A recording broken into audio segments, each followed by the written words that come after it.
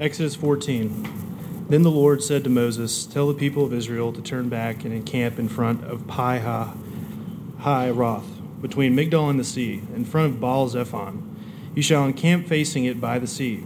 For Pharaoh will say of the people of Israel, they are wandering in the land. The wilderness has shut them in. And I will harden Pharaoh's heart, and he will pursue them. And I will get glory over Pharaoh and all his host, and the Egyptians shall know that I am the Lord," and they did so. When the king of Egypt was told that the people had fled, the mind of Pharaoh and his servants was changed toward the people, and they said, "What is this we have done, and that we have let Israel go from serving us?" So he made ready his chariot and took his army with him, and took 600 chosen chariots and all other chariots of Egypt, with officers over all of them. And the Lord hardened the heart of Pharaoh king of Egypt, and he pursued the people of Israel, while the people of Israel were going out defiantly. The Egyptians pursued them, all Pharaoh's horses and chariots and his horsemen and his army, and overtook them encamped by the sea, by Pi-hahiroth, in front of Baal-zephon. When Pharaoh drew near, the people of Israel lifted up their eyes, and behold, the Egyptians were marching after them, and they feared greatly. And the people of Israel cried out to the Lord. They said to Moses, "Is it because there are no graves in Egypt that you have taken us away to die in the wilderness? What have you done to us in bringing us out of Egypt? Is not this what we said to you in Egypt? Leave us alone that we may serve the Egyptians, for it would have been better for us to serve the Egyptians than die in the wilderness." And Moses said to the people, "Fear not, stand firm, and see the salvation of the Lord, which he will work for you today. For the Egyptians whom you see today, you shall never see again. The Lord will fight for you, and you will only have to be silent." The Lord said to Moses, "Why do you cry to me? Tell the people of Israel to go forward. Lift up your staff and stretch out your hand over the sea and divide it, that the people of Israel may go through the sea on dry ground. And I will harden the hearts of the Egyptians so that they shall go in after them. And I will get glory over Pharaoh and all his host, his chariots, and his horsemen. And the Egyptians shall know that I am the Lord, when I have gotten glory over Pharaoh, his chariots, and his horsemen." Then the angel of God, who was going before the hosts of Israel, moved and went behind them, and the pillar of cloud moved from before them and stood behind them, coming between the hosts of Egypt and the hosts of Israel. And there was the cloud and the darkness, and it lit up the night, without one coming near the other all night. Then Moses stretched out his hand over the sea. The Lord drove the sea back by a strong east wind all night, and made the sea dry land, and the waters were divided. And the people of Israel went into the midst of the sea on dry ground, the waters being a wall to them on their right hand and their left. The Egyptian pursued and went in after them into the midst of the sea, all Pharaoh's horses, his chariots, and his horsemen. And in the morning watch, the Lord in the pillar of fire and of cloud looked down on the Egyptian forces and threw the Egyptian forces into a panic, clogging their chariot wheels so that they drove heavily. And the Egyptians said, "Let us flee before Israel, for the Lord fights for them against the Egyptians." Then the Lord said to Moses, "Stretch out your hand over the sea, that the water may come back upon the Egyptians, upon their chariots, and upon their horsemen." So Moses stretched out his hand over the sea, and the sea returned to its normal course when the morning appeared. And as the Egyptians fled into it, the Lord threw the Egyptians into the midst of the sea. The waters returned and covered the chariots and horsemen of all hosts of Pharaoh that followed them into the sea. Not one of them remained. But the people of Israel walked on dry ground through the sea, the waters being a wall to them on their right hand and on their left. Thus the Lord saved Israel that day from the hand of the Egyptians, and Israel saw the Egyptians dead on the seashore. Israel saw the great power that the Lord used against the Egyptians, so the people feared the Lord, and they believed in the Lord and in his servant Moses. This is the word of the Lord. Thanks be to God.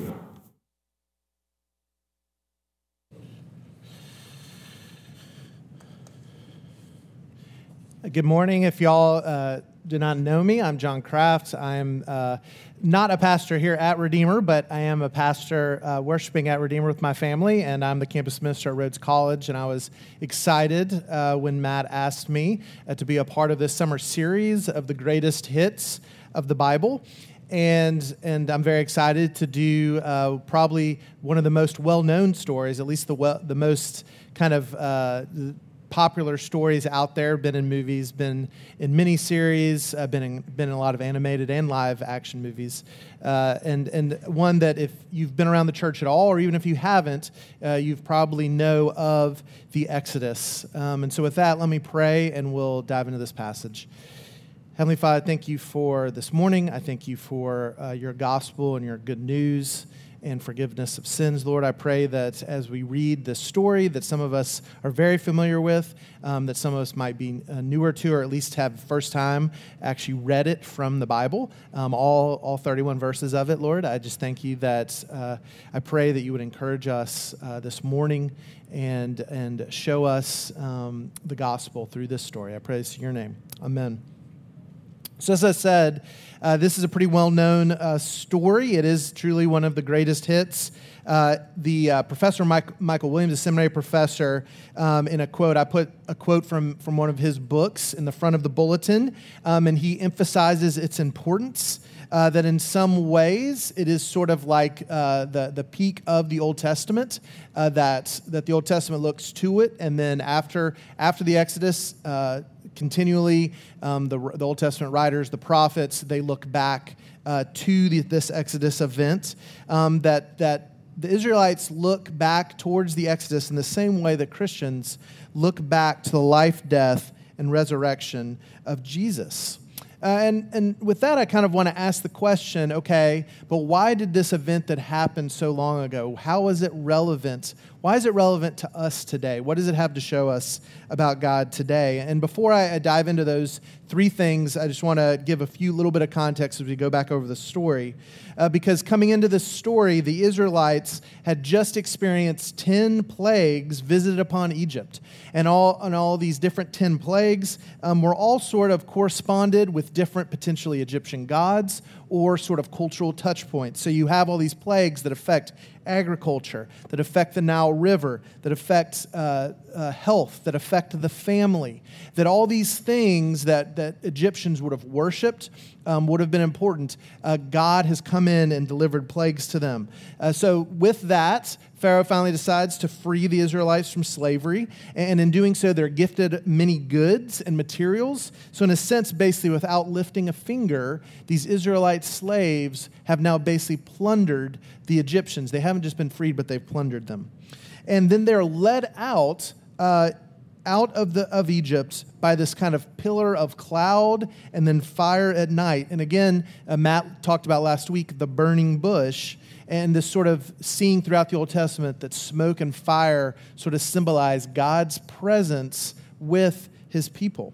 And God leads them to this very strange place, this place that's sort of surrounded on three sides with the Red Sea, desert wilderness, and mountains. And then just basically a straight pathway from Egypt to where they are. It's kind of almost a perfect spot for an army to attack. If we can kind of visualize, you go down, if you were down, I guess in Tom Lee Park or something, next to the Mississippi River, so it had this big body of water on one side. You look to the other side, and this maybe is like Egypt. There's a big pyramid to one side, the Bass Pro Pyramid, and then to the other side, there's a bluff and some other things. There's not a mountain. Memphis is very flat, but there's sense of then looking up and seeing this like army of chariots, coming down Poplar towards us, and this feeling of being trapped, of being in the worst place to flee or to even fight back in any way.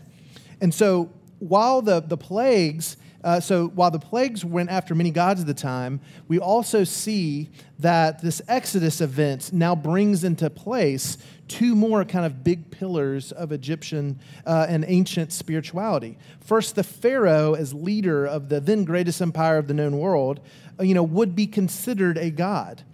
Someone to be worshipped and feared, that the king of this great empire would be seen as divine.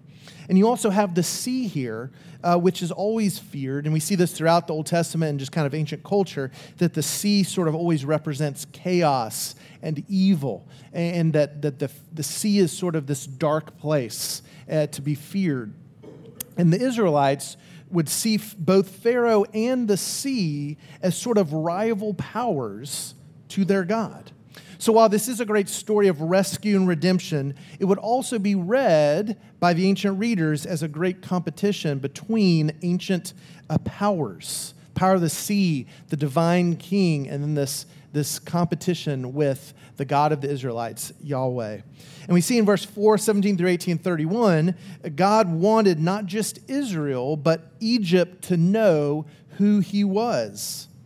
That all throughout this passage, you see the Lord, which is kind of capitalized all four letters, which is basically showing that it's, in the Hebrew it would be Yahweh, the personal name of God, that God wants not just Israel, but Egypt. And in a sense, when he's saying Egypt, he means the known world, because this would be the great empire, he wants all to know that he is God, that he is this personal God to the Israelites. So there is a sort of a missional aspect to this as God revealing himself to the world. And so in that, God, through Moses, parts the Red Sea, and the text wants us to know that this is a supernatural event. This isn't some kind of natural occurrence. It cannot be explained, that there are walls of water to the left of the right, and the ground, rather than being soggy or damp, is dry immediately once the water's been, divided. And of course, it becomes soggy again then once the Egyptian chariots get clogged in the muddy part, but for the Israelites, it is made dry. And so we also see patterns, that we've seen throughout this series that Redeemer has done on these greatest hits. God working through wind and fire, his dividing and controlling water, in creation, in the fall, in Noah, in the burning bush, and now here. And Israel gets across, and Pharaoh's army is decimated when the waters come back together. The Lord has saved the Israelites from the Egyptian army after having freed them from slavery. And Genesis 15, which we've already read enough, but Genesis 15 records Miriam and Moses singing this great song, leading the people in song and feasting to celebrate their salvation. And that is the story of the Exodus. And with this context, there's three things I think we see this morning. First, the first thing we see is that God is greater, And when I was in college, I played a lot of pickup basketball, and I went to college in Nashville and had this gym that I would go and play at, and oftentimes you'd have a lot of Nashville athletes come through there in their off seasons, and when they weren't playing either college sports or professional sports. And so we were playing pickup ball, and one day in walks a couple of kind of professional basketball players, semi-pro players, one of them being Billy McCaffrey, who went to Duke and then played at Vanderbilt, and then was playing semi-pro ball. And then you had Ron Mercer walk in, who's from Nashville, and who's an NBA player. This is aging me greatly, by the way. And of course, being who I am, I'm immediately like, hey, I got Ron Mercer. I got the NBA player. I want to guard him.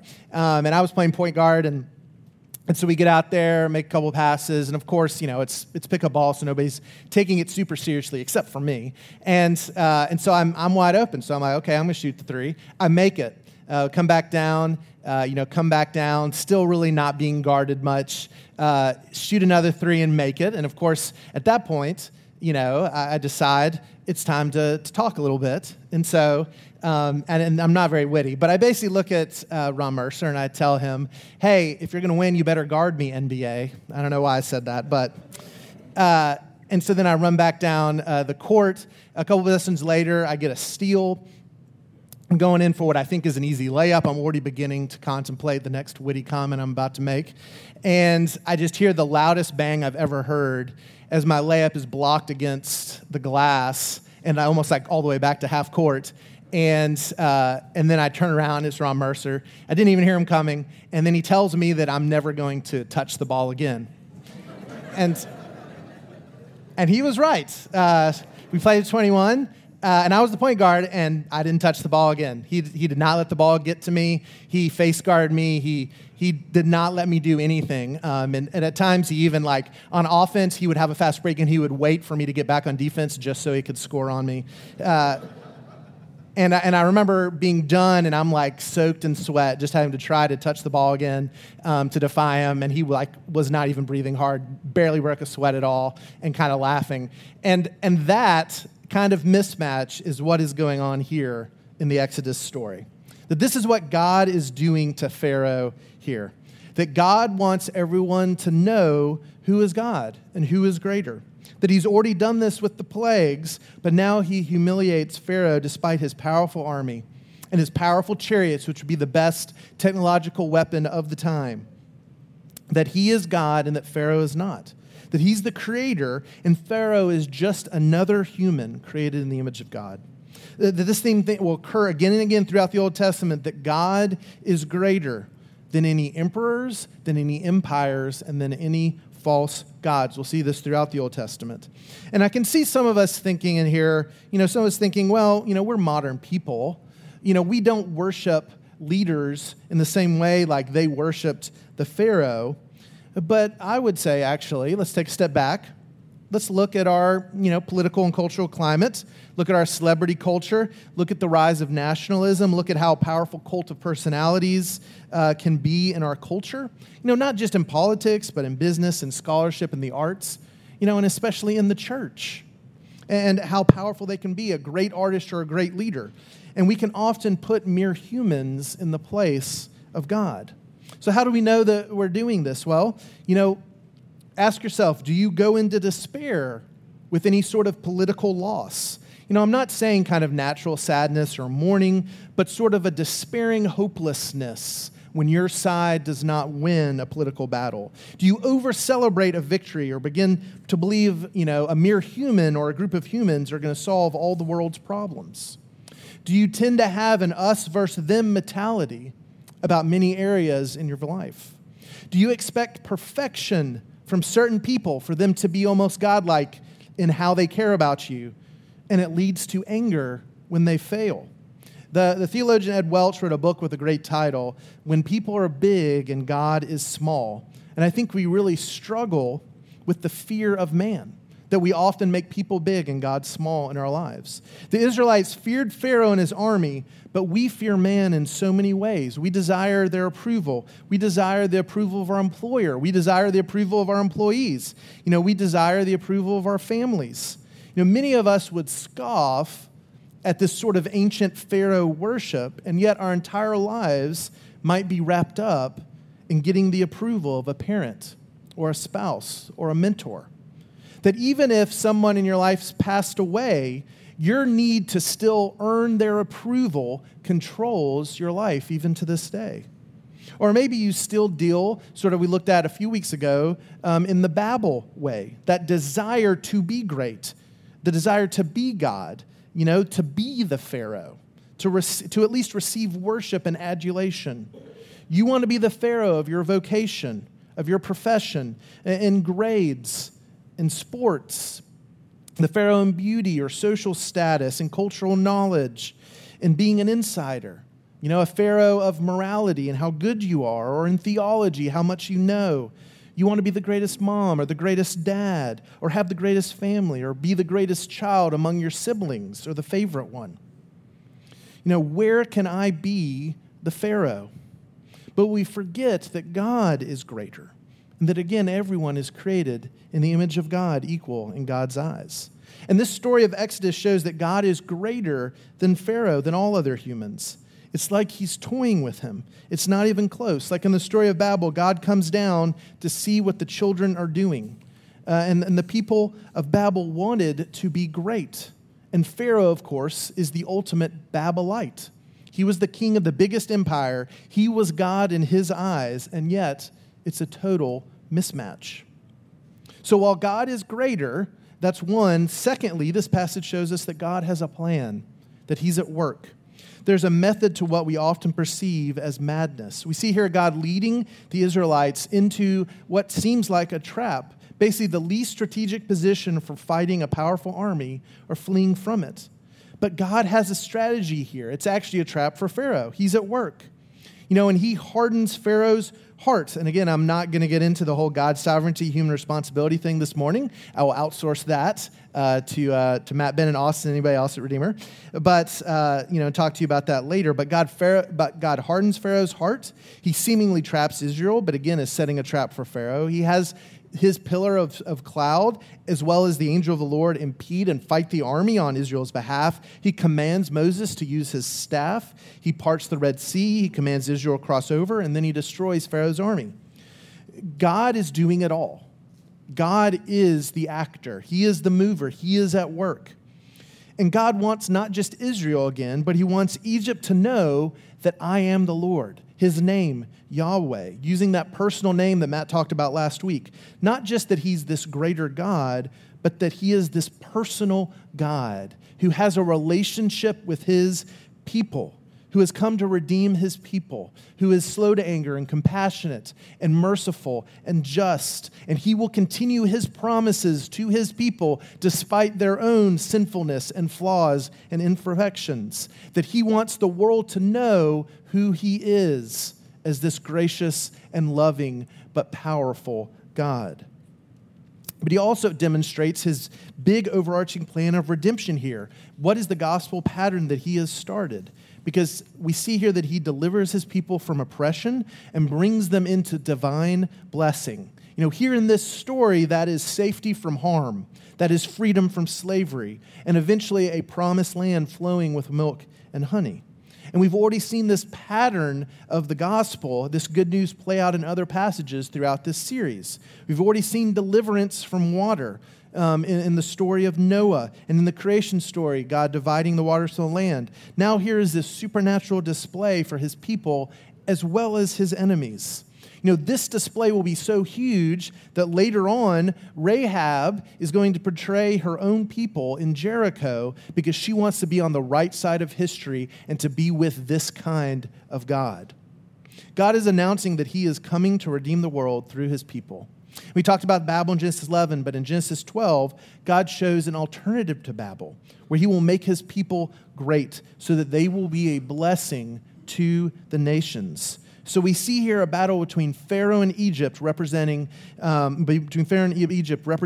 of Babel way, and Yahweh and Israel representing his kingdom in the gospel way. That God is going to deliver and redeem his people to a blessed life so that they will begin to be a blessing and help further that God will use to redeem his world. That God saves and redeems his people, and they respond in worship as they become part of his redemptive plan. And we talk about this today as the kingdom of God and seeking after God's kingdom to bring redemption to the world as we have been redeemed, to bring justice and freedom as we have been delivered from our oppression. And so before we move to the last point, just a few applications. First being, we do not always know the bigger story. That God may give us glimpses, but until we are with him in heaven or until he returns, we will not always see the big picture. I always tell my students at Rhodes that part of the new heavens and new earth I look forward to the most is when God is going to reveal to them all the way God has used them. That when God's going to reveal how much he has used them in others' lives and in my life, that will be revealed to how we were part of God's plan, that our lives are not wasted, that what we do and who we are has eternal significance every day, that we're part of God's bigger plan. In the mundane and in the big, whether we think it or not, God is working through us. Think about Moses. For 30, 40 years, he was this Jewish man growing up in an Egyptian court. He probably never felt at home with his Egyptian family or with the Jewish people. And he learned all this stuff about Egyptian culture and being in elite circles, but he also grew more and more frustrated by the oppression of his people.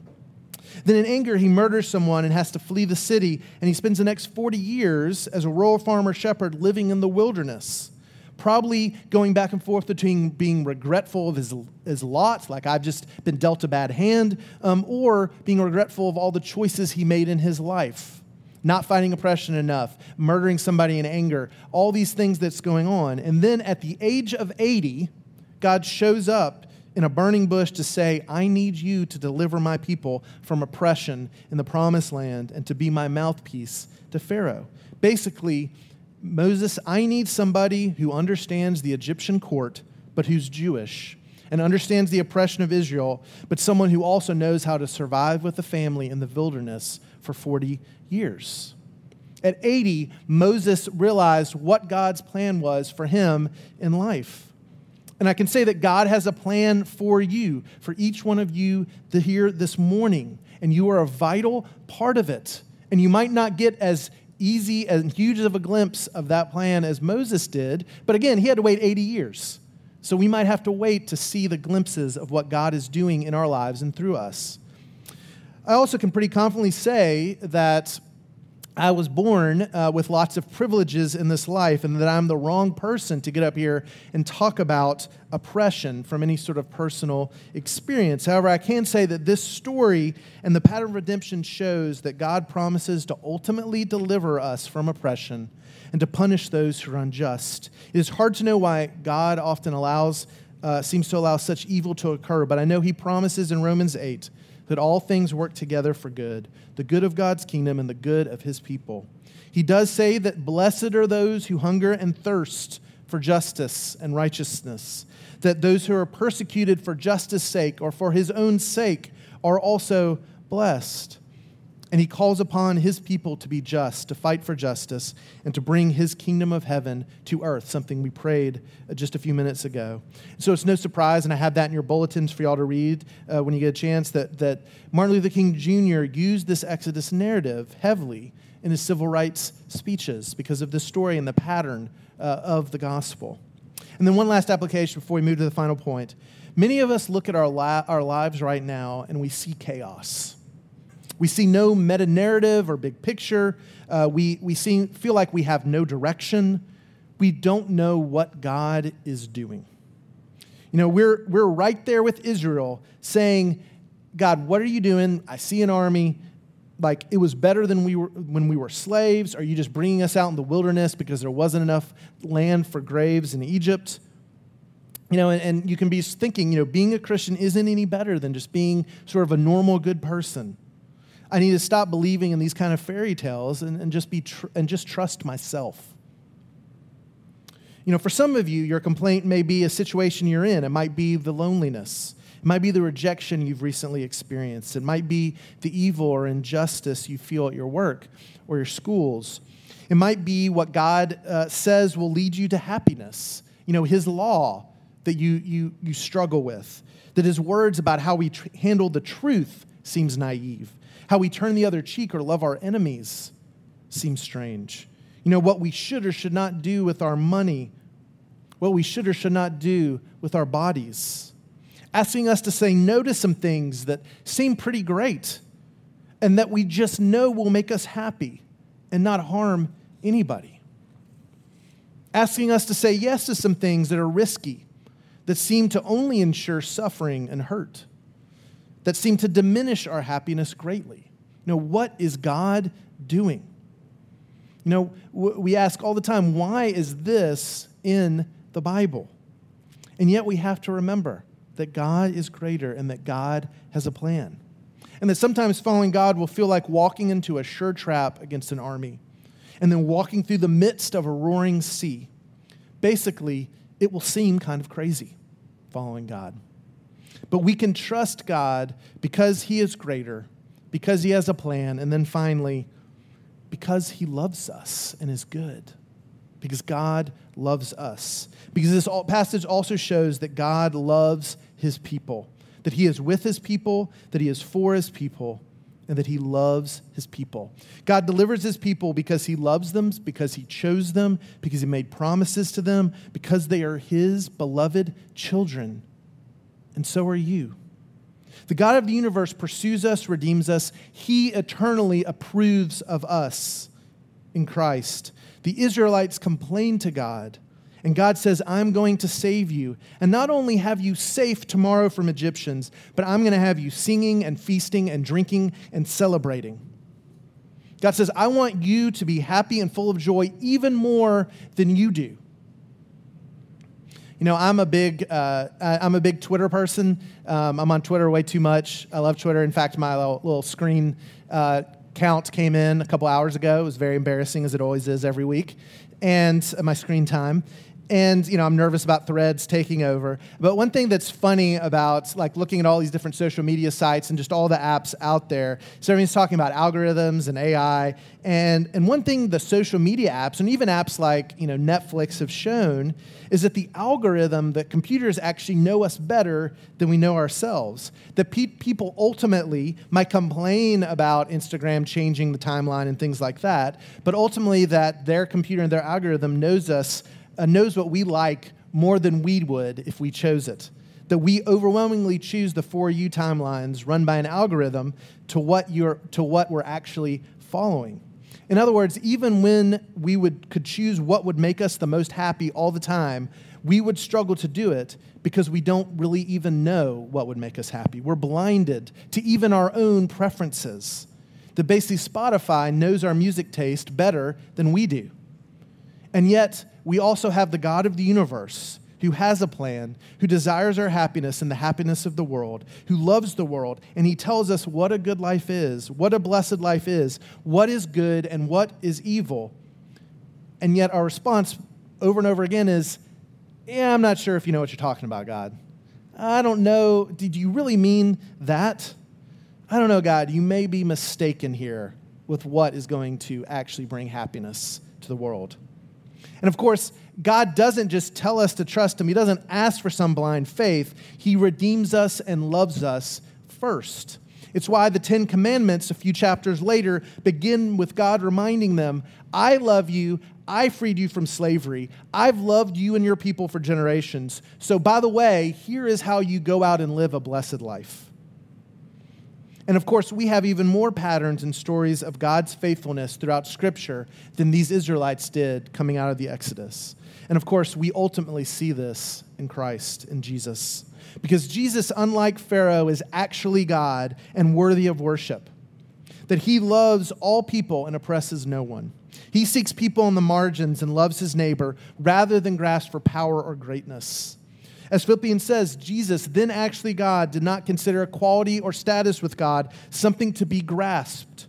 He's like the anti-Babel. That Jesus showed that God is for us and with us by coming down and dwelling with us because he so loved the world.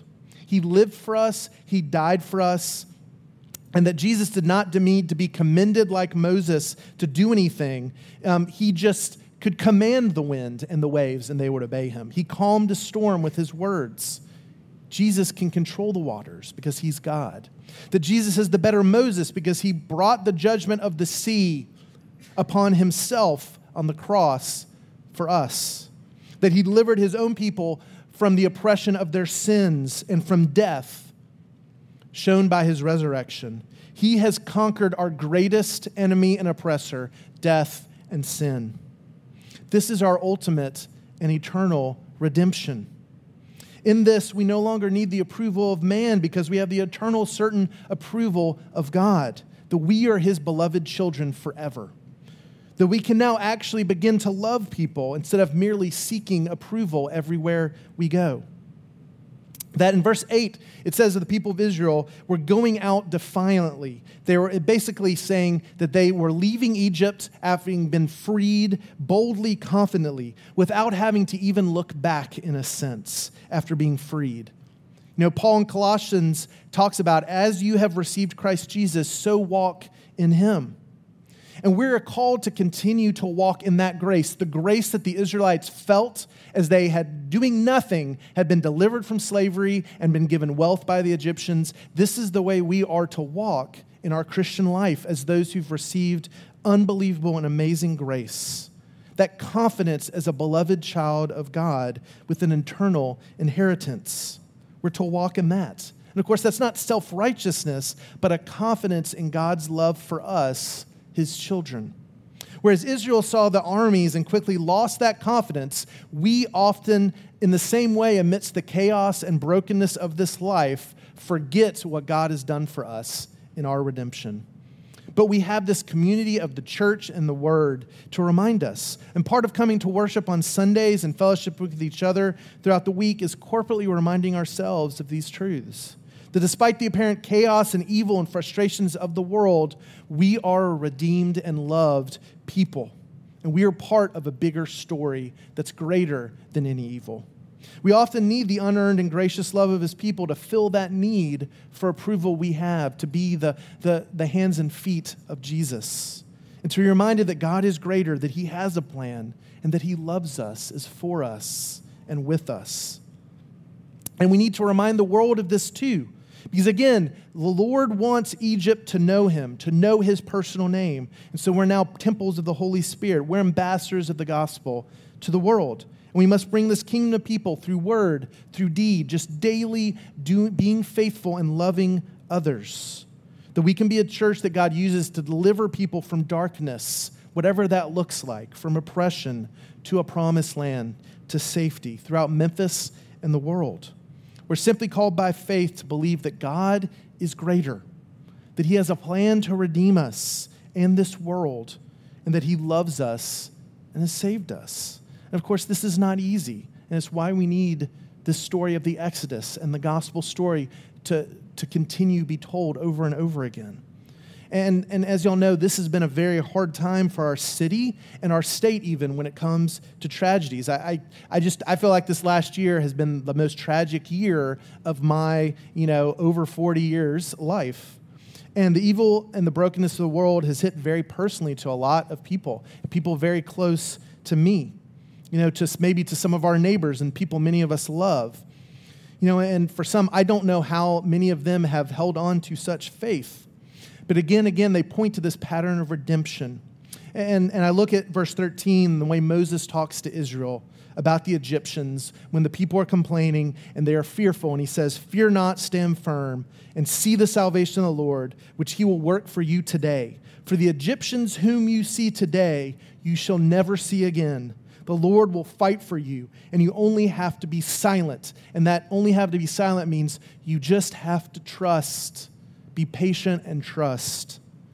And of course, the apostles of the New Testament come again and again to us with this gospel and this message of Jesus, the greater Moses, who comes and says to you the same thing about evil, about death, about oppression, about sickness, and about tears, that they are all short-lived in my eternal kingdom. In my kingdom, all things sad and bitter will seem as nothing as I reconcile all things and bring peace. And that when I return, you will never see such evil and sad things again. Let's pray. Heavenly Father, I thank you that you love us. I thank you that you are greater. I thank you that you have a plan for each one of us, Lord. And Lord, I pray that you would encourage us this morning wherever we are, that you love us and that people love us, and that you would continue to make us a church that rests in that love and reminds others of it. I pray this in your name. Amen.